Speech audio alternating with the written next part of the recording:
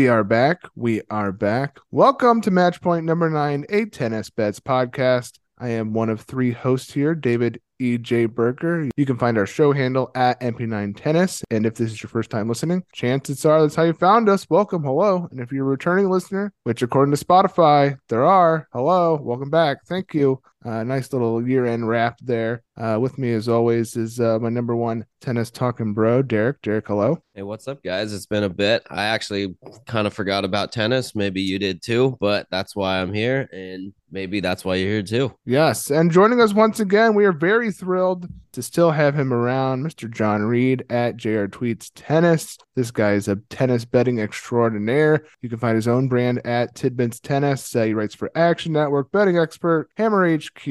If you bet tennis, you know this guy. John, thank you for joining us once again. All right, thanks for having me. Excited to chat 2023. It's just around the corner. We no rest for the wicked, and I guess we're wicked people that watch tennis. Yes, last time we were on the mics was Paris. Unfortunately, we haven't been able to link up and record. We didn't see Holger Rune taking down Novak in that one, so that was a surprise. And Rune obviously is a name we'll probably be talking about in this episode, as it's an ATP specials episode. We're going to take a look at some of the bets that are being offered right now on various sites and platforms for a season special. Now, it's a little bit interesting because, football, when you lock it in, depending on when you bet it, it's only a few months. This is going to lock up your money for quite some time, as tennis is a year-round sport. So definitely want to make sure that the juice is worth the squeeze in terms of the investment. But I think these are fun. I think just good topics of discussion to get us kind of thinking about the new year. It's only a couple weeks away because tennis has a very short off season. So we are going to be right back with it. All right, guys. Well, let's kick it off here. First one we're going to talk about, it's 2 angles here on the top 8. So I have from Bovada to finish in the year-end top 8. Now, this is top 8 in singles rankings at the year end of 2023. Right off the bat, I just want to say they have Stefano Tsitsipas at -140, and I would say the juice is worth the squeeze there. I feel like there's about zero chance for Steph to not finish ranked 8th or higher. I don't know how you guys feel. I feel like that's very light on that one. I kind of don't know why he's so low on that compared to, Sinner is even money, and I could see Sinner finishing outside the top 8. Yeah, I say Bruna as well. I think might be the one that's more concerning than even Sinner in terms of kind of dethroning him. Like, he's the 8th favorite on that list, right? So he's the one that the books at least believe is the most susceptible to drop out. And that's why, obviously his odds are the cheapest ones of anyone in that those top 8 selections. I think the question is who drops out, or who, if Rune jumps in, which I suspect Rune very well could. Just the surface versatility improves serve. We'll get to that as we talk about other markets. I'll touch more on Holger Rune, but I think Holger might jump in there. And if that's the case, now we're trying to see who drops out ahead of Tsitsipas. And for me, I actually think Zverev, we don't know how that injury is going to come around. He's probably someone that I think Steph could build up a lead on in the earlier portions of the season. Plus, Zverev has to recover a lot of ranking points, right? Because he's been out for so long. So I think that Steph at -140 is an interesting look for sure. Yeah, definitely. You got to look at who's going to be dropping out. If you're looking at Rublev right here, he's a +175 to finish in the top 8. And then he was the last spot in the ATP final, unless you want to count Fritz for jumping in for Alcaraz. But it's just Rublev, his game's kind of plateaued, if you ask me. And then Rune, he didn't really have a super strong start to last year, and he was ramping up his game towards the end of the year. So if he keeps that momentum going through the beginning of next year, he's going to be accumulating a ton of more points. So I don't know. I can see him definitely jumping into the top 8. How many people do you think are actually going to fall out of the top 8? 1, 2? That's the other part of it, yeah. Well, Felix had a pretty good year last year. He stumbles a little bit. He could easily fall out of the top 8. He could be 9, 10, 11. Mm-hmm. He doesn't pick up. This guy just got on the scene winning titles, and I think that's why he bumped up. It's also worth noting, look at the discrepancies between Bovada and DraftKings. And I'll say no offense to Bovada, but it looks like, among the top players anyway, the hold appears to be a little more drastic there.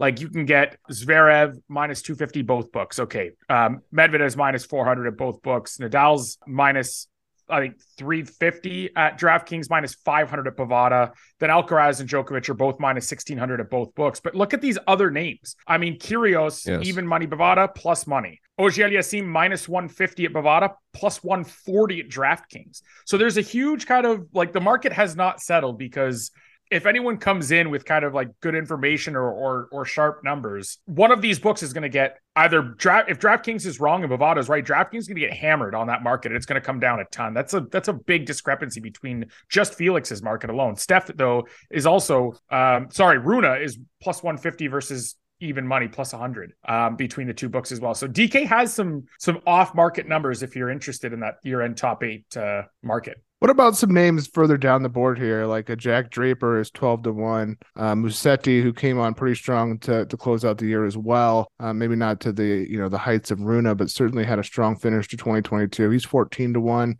Cerundolo, I don't know how he would get there, but he's 20-1. It'd be 100-1. Yeah, Kecmanovic, he had the bright spot in March of last year, competing pretty deep in some thousands. He's 20-1. Definitely a young talent to keep an eye on. But this is the guy that I think he hasn't been named yet, and I can't believe we're this deep in. But Tommy Paul, 16-1. Podcast favorite Tommy Paul, 16-1. Any of these names a little deeper on the list? I mean, Tiafoe, he certainly is going to be competing for all of these slams moving forward, I think, and he's 6-1, so not like crazy value, but 6-1 isn't awful. I mean, these might be podcast favorites, but I don't think they're going to be slotted in the top 8. I mean, like if you let's take a look at who'd you say first? Draper. Jack Draper sitting in 42nd right now in the rankings. For him to leapfrog over even guys like Berrettini, who's sitting on the outside of the top 8, guys like Hurkacz, like I just don't see that happening whatsoever. Like I don't even see him barely cracking the top 20, and then cracking top 10. That's a pretty big feat. Sorry, Tommy Paul. Like I got some little faith in you, but dude, you ain't getting there. Yeah, I think with the Draper point too, one, the physicality has always been an issue for him. It improved in 2022 versus 2021, but there's a few things to keep in mind with him. First off, he'd need like a grass title somewhere along the way to even have, to sniff the top 15, I would say. And like, if he wants top 8, you're going to have to make a deep run at Wimbledon, and 3 of 5 is not his friend, right? And then he'd also need probably, he'll get a wild card in, or he'll get in on direct entry, depending on where his ranking is, at the 500 in London, the Queen's Club. That is if they don't get their points stripped again, if they ban Russians and Belarusians, where we have to see about that. That's a whole nother kind of complicated issue with all of these. But let's say they have their points. He almost has to win that. And then I think Derek made a good point talking about, Berrettini and Hurkacz, people he has to jump over. Those guys are quick court, grass court guys too. So not only does Draper have to leapfrog these two more experienced, more seasoned, and like more ready for the rigors of the full season on tour, but he's got to do it. But both those guys are guys that excel on the same surface as him, yeah. So, and the same conditions. So it's a really tough ask. Plus, one other thing to consider, he has, I think, 4 challenger titles, all in the early goings of the season. Even if those are only 80 points, he has 80 points to defend there. You play a 250 in France indoors, where it's equally as quick. To defend those 80 points, you have to go to the semifinal of a 250 to get 90 points, or the quarterfinals of a 500. So Draper right off the hop is going to be on that back foot, kind of in terms of, he's not going to feel the rankings pressure. But if you have a bet on him, you're going to feel the pressure, because you're going to be defending a lot of early season points. And because he has the ranking to make that leap to ATP Tour level, playing tougher competition, you're now relying on him to make semis and quarters of 250s and 500s respectively on a consistent basis. That's a big ask. Yeah, and I would think where he would, make his money and get the points is kind of like what Rune did to end 2022. He is kind of an indoor guy, and the season having that indoor run, maybe some guys fall off a little bit. He could pick up some points, but at that point, you'd probably have longer odds. I don't know if they would offer this during the season, but he would certainly be a longer shot than 12-1 to finish there probably. And And if anyone hadn't locked up their top 8 already, they'd also be playing that tournament and trying to gain their points as well, right? So like he wouldn't have as easy a path. I mean, if he's got an easy title or two, it's kind of implied that it's because the top players have already locked up their position, which kind of means he's dead in the water anyway. Well, then maybe, you know, some of these shorter, like it looks like Hubie is a decent price at DraftKings. He's only 350, or he's only 300 plus 300, 3-1 on Bovada, but it's a pretty short hop for 3-1. Decent look for Mr. Herkash, who certainly can get there. Yeah. What do you think about Nori at plus 500? I think if there's any long odds, maybe that's a pretty big maybe for me, though. For Nori to get there, he has to win the tournaments that, like, he can't lose Acapulco, right? I think he made the final there, or he has to at least make the final in Acapulco. He won Los Cabos, I believe, or was that Medvedev won? Medvedev won Cabo. Okay, yeah. His first title of the year on mud slow courts. The irony. Yeah. So, I mean, you're basically counting on Nori to compete on those like kind of slower surface court. I think it's gonna be tough for Nori. Yeah, it's true. And then I'm like rethinking about the whole Wimbledon situation too, since that's completely up in the air. And that would kind of be stringent on his gameplay too. He has to make deep runs at slams, which he could, but I don't know. I feel like he's not really. He's a very solid player, don't get me wrong, but I don't know. The other thing too is how often do we see on the ATP tour over the course of, I mean, go back 5-10 years even, how often do we see a long shot that really like flies into the top 8 by the year end? It's like what the men's game is. There's parity among the top 10, and then there's a drop off, and then there's parity from 30 to 100. It's the top end of the top end. And I think your best shot is to look at someone like Holger. Like for me, Holger Rune plus 150 at DraftKings. I don't hate even money at Bovada, but I actually really like Holger Rune top 8 plus 150 at DraftKings. His physical issues were gone at the end of the year. He played week after week after week after week, succeeded. His first serve and his second serve. I mean, I noticed his second serve improvement in a match against, I think, was it Henry Laxonen? He beat in the French Open. I was like, man, this kid's second serve is ridiculous. Like he had really worked on it, and it translated to hard courts. It wasn't just the topspin kick that Clay kind of plays up. It was working on hard courts. He defends it well. His first serve is massive now. The physical issues are gone. He plays on all surfaces but grass, which is 1 month of the tour, so I'm not really worried about that. And he's shown he can beat elite players. I mean, the guy took down Djokovic. He was the hottest player at the end of the year, not named Felix Auger-Aliassime. And I think even then, didn't he beat Felix? I think they went 1-1 against each other. At the end of the year, he beat Alcaraz. He beat Felix.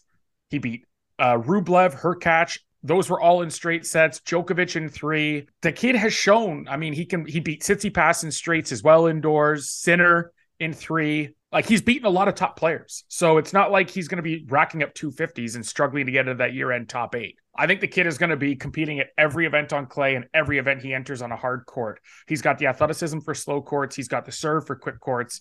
I honestly think that, I mean, name me 8 better players right now than Holger Rune. I don't know if you can. And I think that plus 150, like he's the one that's making the jump into the top 8. Whoever comes out, whether it's Zverev, whether it's another player who gets hurt for the rest of the year, I think he's the one that is most likely to replace them. Yeah, no, I agree. He was like the first name that I looked up when I first looked at these future bets too. And then I was thinking about last year. He started the year off like just outside the 100. And then he's going to have much easier matchups, first round matchups, and getting buys and stuff going into this year. So I think his load's going to be even a little less too as well. Yeah, I would say to close this out, I kind of like Tiafoe at 6-1 and Tommy Paul at 16-1. I think both those guys are going to be competing at the big events. I think they're going to make deep runs at 1,000 events. I think they're going to make deep runs at slams this year. I think they can compete with the best in the world, and they have pretty long odds. So yeah, I like that you like that. Let's move on to digging into some of these season end rankings over-unders, which I think are pretty interesting here. Andrei Rublev, who we've already kind of poo-pooed his chances for the top 8, or at least actually like talked up his chances of falling out of that top 8. He's at 10.5 at 115 on either side, over-under. Do we see Rublev as a top 10 player in 2023? I don't think I do. I mean, for me, it's a nice easy pass just because, one, it's a season long bet. 2, it's 15 cents on each side, so it's a little more expensive. But I mean, I always fail to believe in Rublev, and he always manages to prove me wrong. You know what I mean? I don't buy the game being well-rounded enough. It's a forehand, it's a serve. There's some athleticism, but there isn't a ton of point construction. There isn't a ton of intent with his shots. It's just loaded up and rip. And I just think there's too many players now. And like even Steph Tsitsipas has like improved that part of his game. You've got Medvedev as a wall. You've got Djokovic, Alcaraz, Runa. You've got all these different guys that kind of have game plans when they go out there that I think are just a little bit better. I think there's a lot of backhands that are better than Rublev's.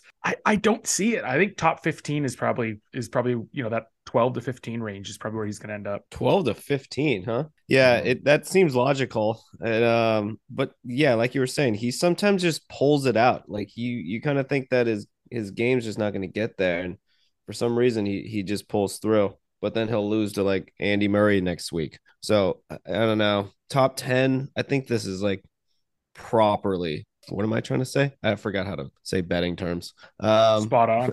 Yeah, it's probably booked. Brandon Nakashima, who Jared and I got to see play live in person in San Diego a couple months ago, they're expecting a little bit of a leap from him. I believe he's currently 47 in the rankings, but they have him making a pretty big leap here. He's got an over-under of 25.5. I'm a little surprised at this one. Are we seeing a prosperous 2023 from Mr. Nakashima? I think it's because of his performance in the next gen finals. So people kind of just look at that and then they're just making bets based on that. I think it's more of a market play rather than the actual books making that line. It's a good point about the next gen finals. Yeah, I was wondering where they got that number from, and recency bias is about as good of an explanation as I can think of. Honestly, I cannot think why that would be there otherwise. He feels like a 30, like in the 30s type player to me. Now, one question: over means like he would be like if he worse. Yeah, so he would be if over would be like ranked 26. So you're fading him. Yeah, I would say he's going to be higher than 25. Yeah, same. I feel like he's going to be in like the 30, 32, 35 range.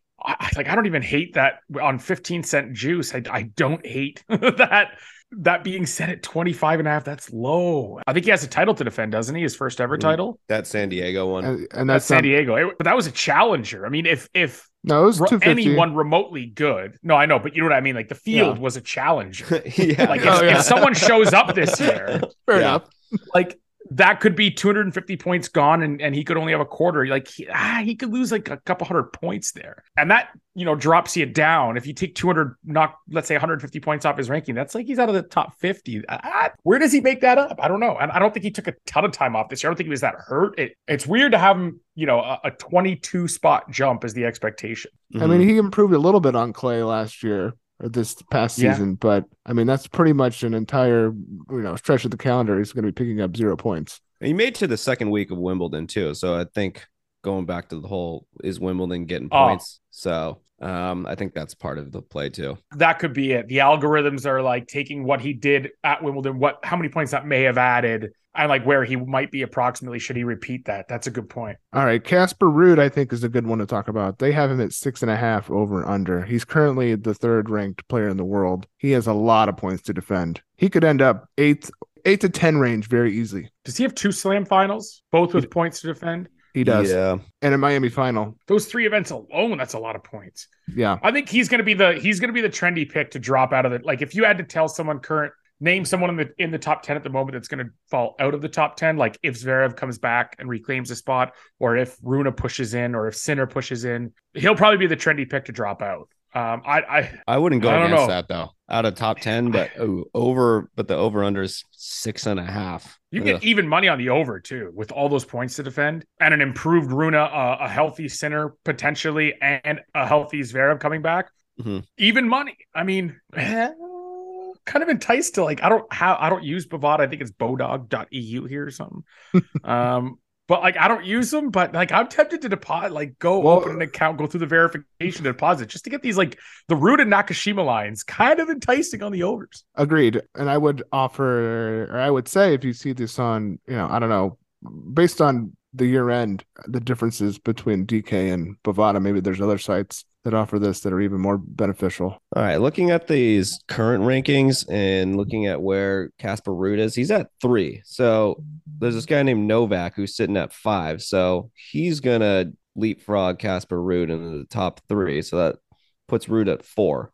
So if Medvedev leapfrogs him and kind of regains that top 5, So then you got Casper at 6 then. And then so guys that can also take over that spot, Fritz, Felix maybe. Holger Rune could get in that spot. So well, if you're already at 6, I mean, you actually are hoping for Rude to fail, and more than you're rooting for other people to overtake him. Mm-hmm. You're just looking for some bad Rude results. So now could happen. So you put 6 right there, and then go back to what John was saying about losing points. And I don't know. I feel he's gonna fall below 6. And the funny thing too is as I look at his 2022 season, I talk about all these points that are be coming off. Miami will be tough to defend, I think. But on the flip side, Indian Wells, he had a tough draw with Kyrgios in the third round there. I mean, does that happen again? He's not going to, I doubt he goes back to play South America and vulture those 250s anymore. I mean, I think he's already announced he's going to play some European 250s on clay later in the season. So he's already got that kind of quota filled. So the 250 from Buenos Aires are probably gone. I cannot see him going back down to South America at that time of the year. But again, on the flip side, he didn't play the Australian Open last year. Didn't he get COVID, or didn't he have something happen that he couldn't play Australia? So he's got a blank slate. We know that the quicker courts don't bother him. We know that first serve is vastly improved. So he goes to the second week there, and that's, makes up for the Buenos Aires points and then some coming off. So there's a lot of machinations to factor in here. Can he go to the U.S. Open final again? I mean, his draw there was Kyle Edmund, Tim van Rijthoven, Tommy Paul, no offense. And Paul should have beaten him. Remember, Paul should have had him out. Then it was Mute, and then an injured Berrettini and Khachanov. That may be one of the easier paths you ever see to a Grand Slam final. Yeah. So, I mean, I'm not going to say he can't replicate it. Of course he can, but it's not likely. Novak's going to be there this year. I think, Rafa is probably going to be a guy that's lurking around. He's probably going to see someone like Tsitsipas, who's, again, not likely to lose the first round. There's just so many machinations. Montreal semifinal. That's a Masters 1000. Gstaad, does he return to play that 250? There's a lot of points that are going to be coming off, but there are similarly 2 or 3 spots at big events where you can add points. It's a whole cluster. I just think that if I were to pick one side of the cluster to be on, of course, there's a final syllable there that I'm not adding to that.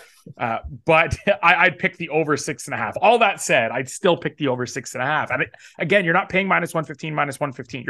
It's still a 30-cent vig, but you're actually getting an even money versus -130. So I think you're on the better side of that proposition in terms of value. Not just it is the better price, obviously, but I think you're also getting value there as well. This one I thought was pretty interesting a little bit further down here, and that's Nick Kyrgios over under 8.5. So that's him getting into that top 8, and he's -130 to be over, so to be plus 8 in rank, but he's even to get the under 8.5. Now this one is interesting to me because Kyrgios, there's a whole section of the calendar he just doesn't play. He did say he's going to play the French Open, but I mean, what does that mean? He's going to try there. Yeah, but. I mean, does he, if you take off long stretches of the tour, like he's, notorious for doing, is how could he get the points to do it? And there's no way he's going to make the Wimbledon final again. Like he had the stone best run out to get there with Berrettini being out, who he notoriously plays not that great against. He was out. Nadal retired. Thinking back, it's insane how Fritzy. The run out this guy had to reach the finals. I mean, he's 14 to 1 to win Wimbledon at Bet365, the 4th or 5th favorite. In my book, I still think he's the 2nd favorite. He's got the compact backhand. I don't think people realize how big of a difference that is. His net game and his doubles. I mean, he won the Australian Open doubles title last year. His doubles ability and his net game is there. The compact backhand on a quick surface. Don't need to go into the serve. He's more well-rounded, better mover, more athletic than a guy like Berrettini. He is the 2nd favorite in my book to win Wimbledon. That said, he went through a lot. He went to a lot of tournaments without a mental breakdown this year, far more than he ever has. Even if he has his 2nd best year in terms of mental breakdowns in any particular match at any given time, there's still room for 3 or 4 more implosions in the 2nd round of a big event where he went deep and the points come crashing down. 8.5, top 8. Is he a top 8 player in the world? Of course. Does that mean he should be ranked there? No, I mean, he's the rankings only reward people who, play a ton and win. Yeah. That's the whole point of it. It's he's complaining about that. I'm like, what are you saying? I mean, I think I saw someone tweet out, they're like, quick, name an event higher than a 500 level that Kyrgios has ever won in his life. I don't like, you know what I mean? Like, I don't think he has the really kind of moral standing in that kind of debate. And he's never liked the rankings. And unless he feels like he's been slighted, I don't think he has the motivation to really gives two hoots about it. He knows he's one of the best players out on earth. I don't think he needs a ranking to justify it. I think he's going to keep doing what he's been doing and just taking time off and being like, I know I'm the top 5 quality in the world. I don't need my ranking to prove it. And if that's the case, I mean, that over is just really enticing. I agree with everything you just said. Yeah, I would take the that over 8.5. I just can't see him pulling it together or even wanting to pull it together because he already knows that he's top 8 in the world. He doesn't really need to prove anything else. And that it's in his own head. I like to see him try every single tournament, but no, I've watched that guy long enough to know that that dude's damn well not going to be doing that. Let's round out the over-unders with a guy that I think we'll be talking about quite a bit in 2023, and that's Sebastian Korda. He was very much a perplexing player in 2022. They have his over-under at 22.5. You're eating 15 cents of juice on either side there. But Korda, I'm going to make the bull case for Korda in that he had a great year end of 2022. Could replicate that. And if he just has a regression to the mean in terms of results, aka don't blow it as much as he did throughout the year last year, I think Sebastian Korda is a top 20 player in 2023, or gets into the top 20. I would put that money on like Nelly Korda. I don't know, but about Seabass Korda. Yeah, I don't know. That guy we're always like indecisive on this dude just because he's inconsistent and he's currently sitting at 33. He definitely has room for improvement rankings wise, jumping up what would be 11, 12 spots. I would say he's going to be below that, as in he's going to be higher than that. Yeah, ranked 23rd or worst. Yeah. I think it's too serve dependent for me to pay again, I think like you have to evaluate, like a number's got to be really nice to lock up your money that long. And this should be for fun money, like $50, $100. Even if you're betting $250 a bet, like this should be a fraction of that, just because again, the opportunity cost of locking it up and the higher juice, the more expensive sides. But to me, it's like there are better spots than here. I mean, it's so if his serve improves a ton, yes, he finishes top 20. He's got the talent, he's got the athleticism, he's got the height, he's got the baseline power. But if his serve is where it is this year, he's not going to be able to do it. And like, we can't know that until the season starts and this market is closed. So it's there's too much variance. Knowing how variable that market is, there's just too much for me to get involved in that kind of thing. That's fair. Thinking back about Korda's year, I feel like he left a lot on the table. And there's these easy pathways for him to sneak into the top 20 with just a little bit more consistency and improvement, like not blowing it against Nadal, Indian Wells, or not blowing it against Tiafoe during clay season. So there's, I think he could have the ball bounce the right way in 2023. John, let's switch over to your bets. Yeah, there's you've got some markets that are just straight up to win a Grand Slam or not, which is really interesting. I think, you've got pretty much the only favorite, though. These are all with Unibet, by the way. They're in, I think, Pennsylvania, a few states here in Ontario, and then they're big in Europe for anyone who's over there. So somewhat widely available. There's a lot of three-way markets. Bovada has them as well, but with different players, I believe. Rune, Shapovalov, and Sinner is one of those markets. And again, this is another spot where I think Rune is just so undervalued. Keep in mind, once again, the holds can be the hold from the books a bit bigger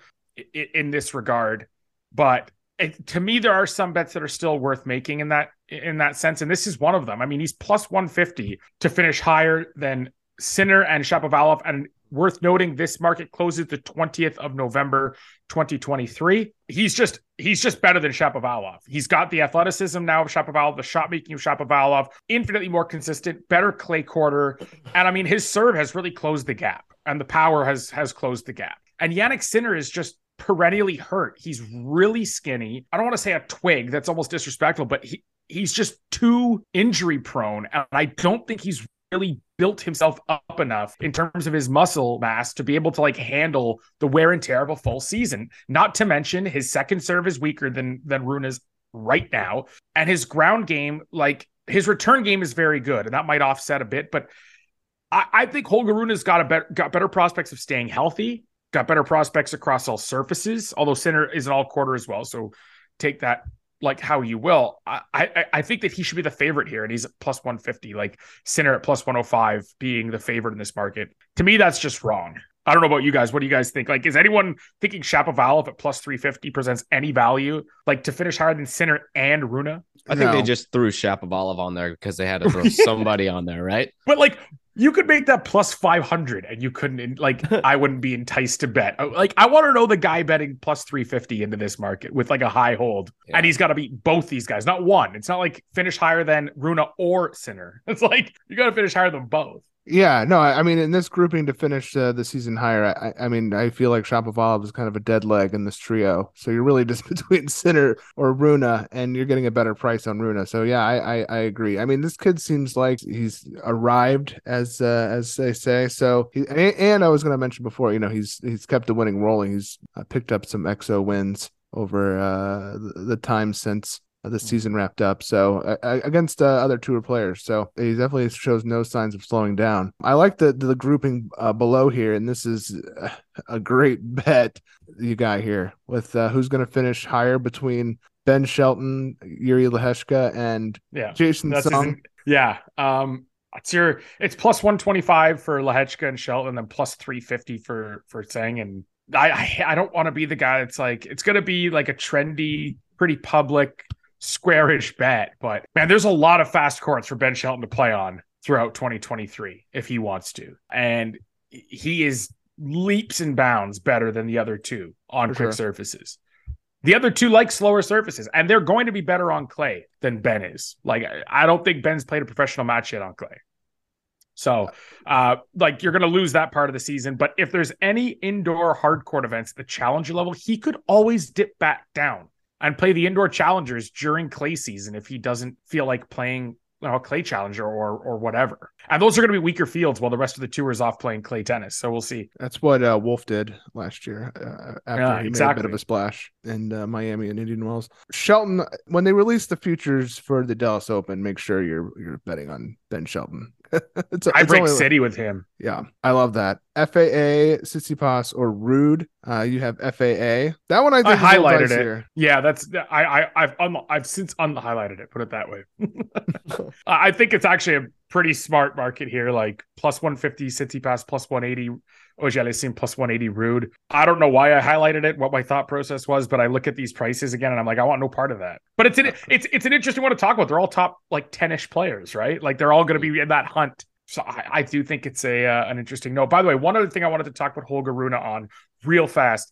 Top 8 plus 150 DraftKings, Bovada, even money. Unibet gives you top 10 at plus 110. So if you want that insurance, it's 40 cents on the dollar to get from top 8 to top 10. But geez, like you consider the caliber of players for him to have to beat 2 fewer elite players to get there. Could be worth it. It could be worth that 40 cents. So there's multiple angles to attack that on. But yeah, back to the top 10 kind of discussion between Tsitsipas, Auger-Aliassime, and Rude. And then Nakashima, Baez, and Draper. Now that Baez, I think, probably finishes outside. I love Baez, and he is a grinder, but I think he's going to be the third horse in that race. Comes down to Nakashima and Draper. We kind of talked about both those guys already. I don't know, is Draper going to play, a full clay? He could do that move too that you just spoke about of playing the indoor challenger grind during clay season. But I would be interested to see some more Draper on clay. Nakashima did make some improvements in 2022 on the clay. He didn't have like the best results in the world, but I believe he won a few matches and I think did better than people expected. And then to win a Grand Slam singles title here, this is pretty good. This is what I was talking about before. This is just a yes to win one. Walk us through these, John. Well, the one thing, the only downside here is there aren't a lot of players, and that is, of course, the kind of vague Alcaraz. Yes, minus 120, no, minus 106, minus 105-ish. That's the only one you're getting a decent price on the no. Nadal plus 150 to win a slam. Zverev plus 300. Tsitsipas plus 300. Felix plus 330. Rude plus 360. I mean, you could just see like the books don't really believe Casper's the third best player in the world. There's just no respect for what he did this year, despite the fact that he made 2 slam finals in 2022 and then another Masters final on top of that. Sinner plus 410. Runa plus 500. That's, again, like I can't get away from Runa. It's like they're almost like correlated, right? When you're seeing value on one, I'm just seeing it everywhere with this kid. The only tough part is, and this is what I wanted to talk about again about Runa. I know I sound like a fanboy. I'm not even that big of a fan, honestly, but I wouldn't take that plus 500 for one reason. If Runa is going to win a slam, by process of elimination, you're almost better off betting on the US Open, right? Is he ready to win the Australian Open on a quick surface, best 3 or 5 right now? Probably not. Clay is the surface he came up on. It's where he's most comfortable, but it's also the one that has the most crowded kind of field of elite contenders. Alcaraz, Nadal, Tsitsipas, Djokovic are all like they have legitimate elite contender status for that slam. Wimbledon, he has not played or won all that much on grass yet. I still think he needs an adjustment period. That brings us to the US Open. He had a great end of the year hard court run. His serve has improved. The US Open courts are playing somewhat quicker, but they're not Australia or Wimbledon fast. And the US Open is the one slam of the year that typically has these, team Zverev matchups, or Rude makes a final. The guys that are somewhat young, that have that kind of athleticism to not feel that where they still got the young kind of bodies to not feel the wear and tear late season to compete in a best of 5 setting. Yeah. To me, that screams to me where Runa has the best shot at making a run and winning one. And that is 16-1 just to bet the US Open. So if I were to bet Runa at all to win a slam, I would just take him for the US Open odds as opposed to the yes market here. Cause I don't think he has a shot at Wimbledon, the Aussie, and doesn't really have a great shot at the French. Not enough to make me go from 16-1 to 5-1, right? That's an expensive price to pay just to buy that kind of like French Open insurance in a field crowded with elite players. To your point about what slams are available, I mean, Fritz is the longest shot on the board, and I would think that, he's got as good a shot as any of these guys for the AO to kick off the year, and he's substantially longer odds than some of these guys. So if you're looking for that, I think Wimbledon. I think he's compete 3 or 4. I don't think he'll win the French. So similarly, though, just betting him probably, pre-tournament might even be better odds. What's this one? The top 20? Oh, top 25 ranking. Yes. Oh, they threw Dominic Thiem in there. I thought that was the most interesting part. Okay, you have here a top 25, or to be in the top 25 at the end of the year. It's just a yes, no on Unibet. Names are Draper, Korda, Thiem, Nakashima, Rusevori, Brooksby, Baez. I kind of like Dominic Thiem to be in the top 25. So there's a couple things here. I actually kind of feel like paying the minus 210 or whatever juice to fade Thiem. Okay. But the other thing too is look at the Nakashima number. Wasn't his over under at Bovada 25.5? Yes. And you were paying minus 115 or getting even money to take the under. You can get plus 210 for top 25 here. That's the same market. That's right? important to line shop, folks.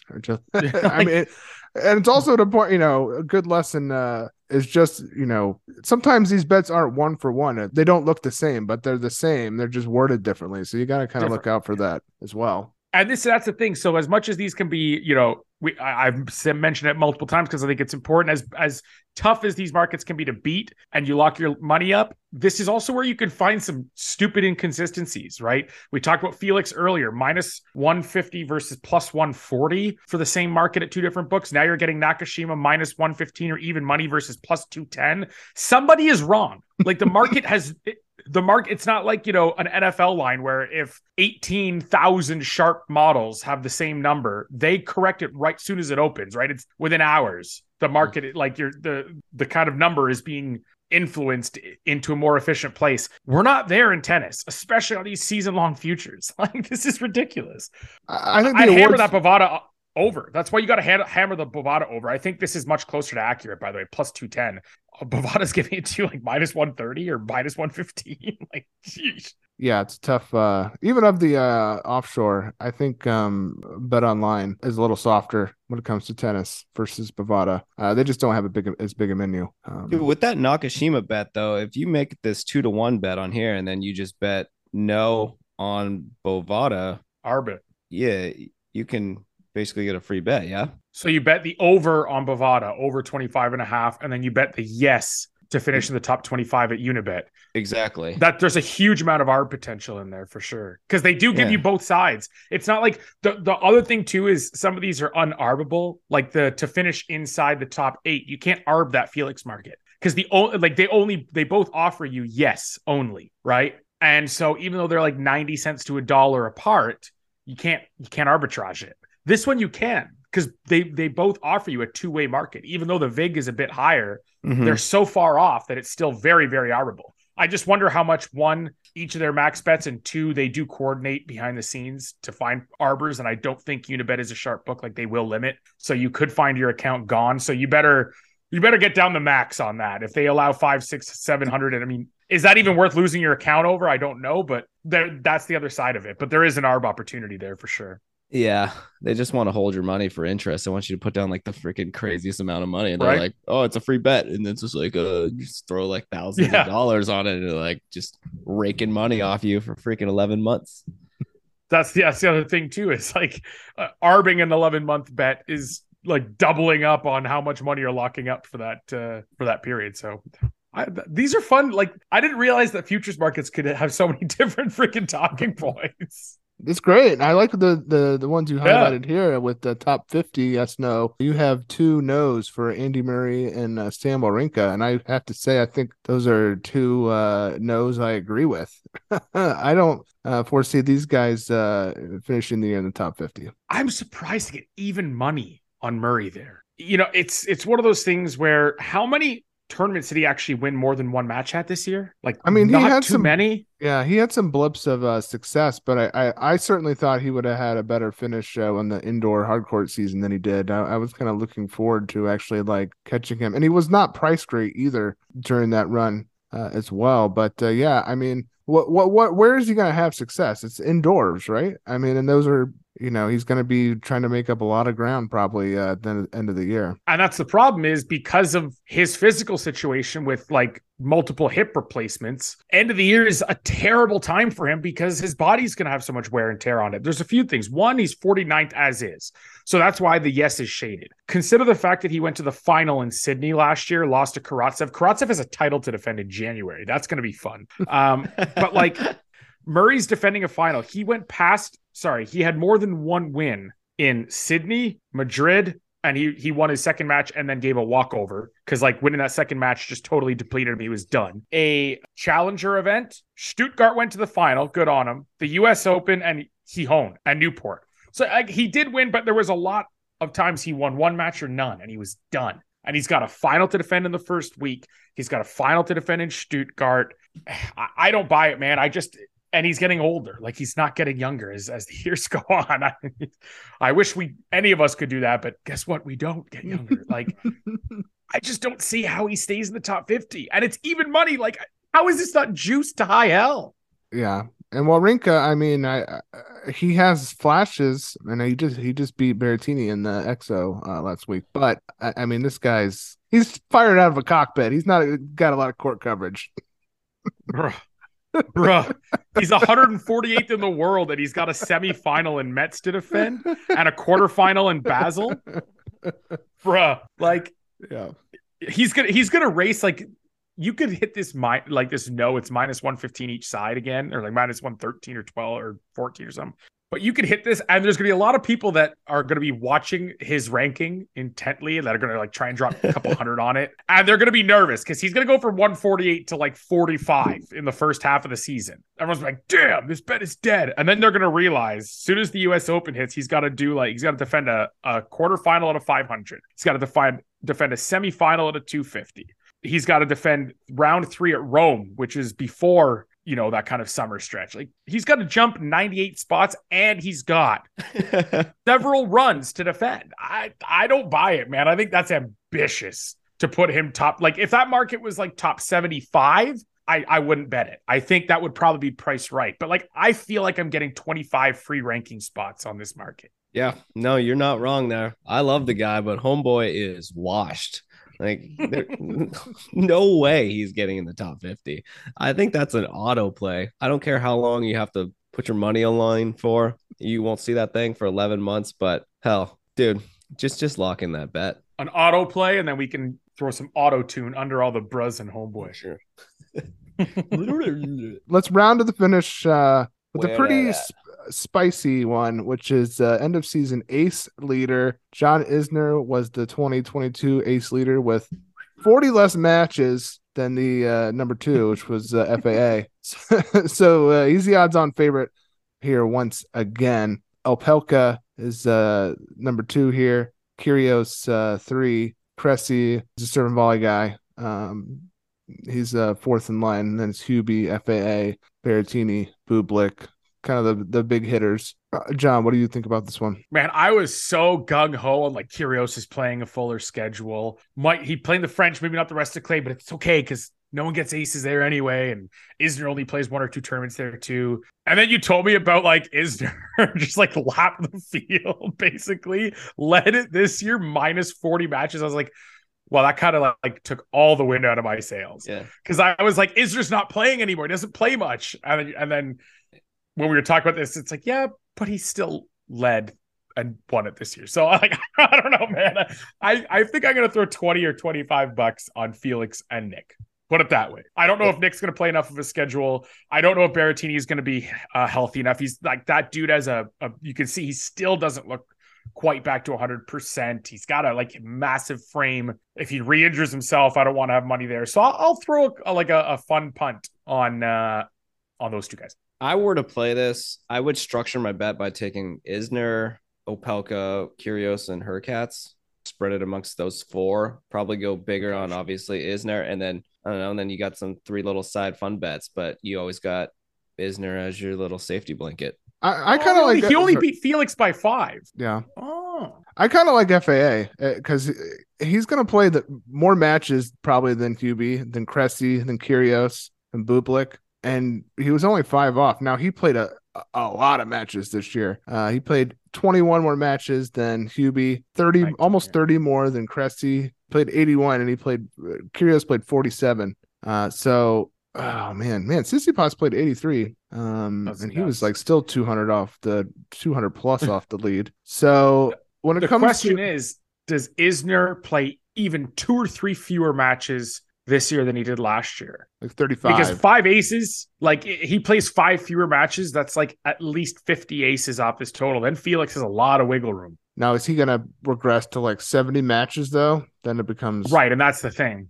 But it's you're getting 12-1 here. 12-1 to back the guy that finished 5 aces away from winning it this year. I like it. Like there's a huge assumption that he's not going to play as many matches or that he's going to regress. There's a massive assumption in that market. I agree. I think it's great. I think he's the best value on the board in that one, and that's a fun one. Isner though, it's good to bring up because just shows how dominant John Isner is with his serve when he plays. Even still, and he was pretty bad this year. He was not good. He was not good in 2022. He lost to Gaston in Miami, just to refresh how bad he was. I'm surprised he got to 40 matches. I do not remember him playing 40 matches. I'm surprised Kyrgios only played 7 more than him. And Hurkacz only had 62. Well, he didn't have a great year. He made a lot of deep runs and then a lot of like random losses too. Okay. Hurkacz is a great guy to fade. If you fade him, if he wins 2 matches in an event, stop fading him. But if you can fade him early with like plus 300s, enough of those cash. Like he's a fun guy to fade in the right spots. Like even Fritz, I guess he only played 62. Looking up the total matches though is a good good indicator for this the season end rankings as well. Korda played 55. Stevie J, 33 matches. He played a lot of challenger. All right, guys. Well, I believe we have said it all. There is more to say, but we've said it all for now on these. I feel like it was a good little appetizer for the season, which is going to start sooner than you think. It's only a couple weeks away. Let's run down what we're looking at. Actually, I have it up. United Cup, baby. United Cup. 2 weeks today. The United Cup is 2 weeks away. We have Adelaide 1. We have a return to India, and we have Auckland and Adelaide 2, and then in the AO. Don't forget Breakpoint season 1 coming to you on Netflix. Yeah. Yes. If you enjoy this podcast, we'll probably be talking some Breakpoint on it. So it won't be exactly a talk back, but I'm sure we'll have some talking points from it. So, all right, guys. Well, if you made it here, thanks for listening. Don't be afraid to give us a subscribe or a like or a review or any of that good stuff. We'll be back in January, and until then, see you in the court.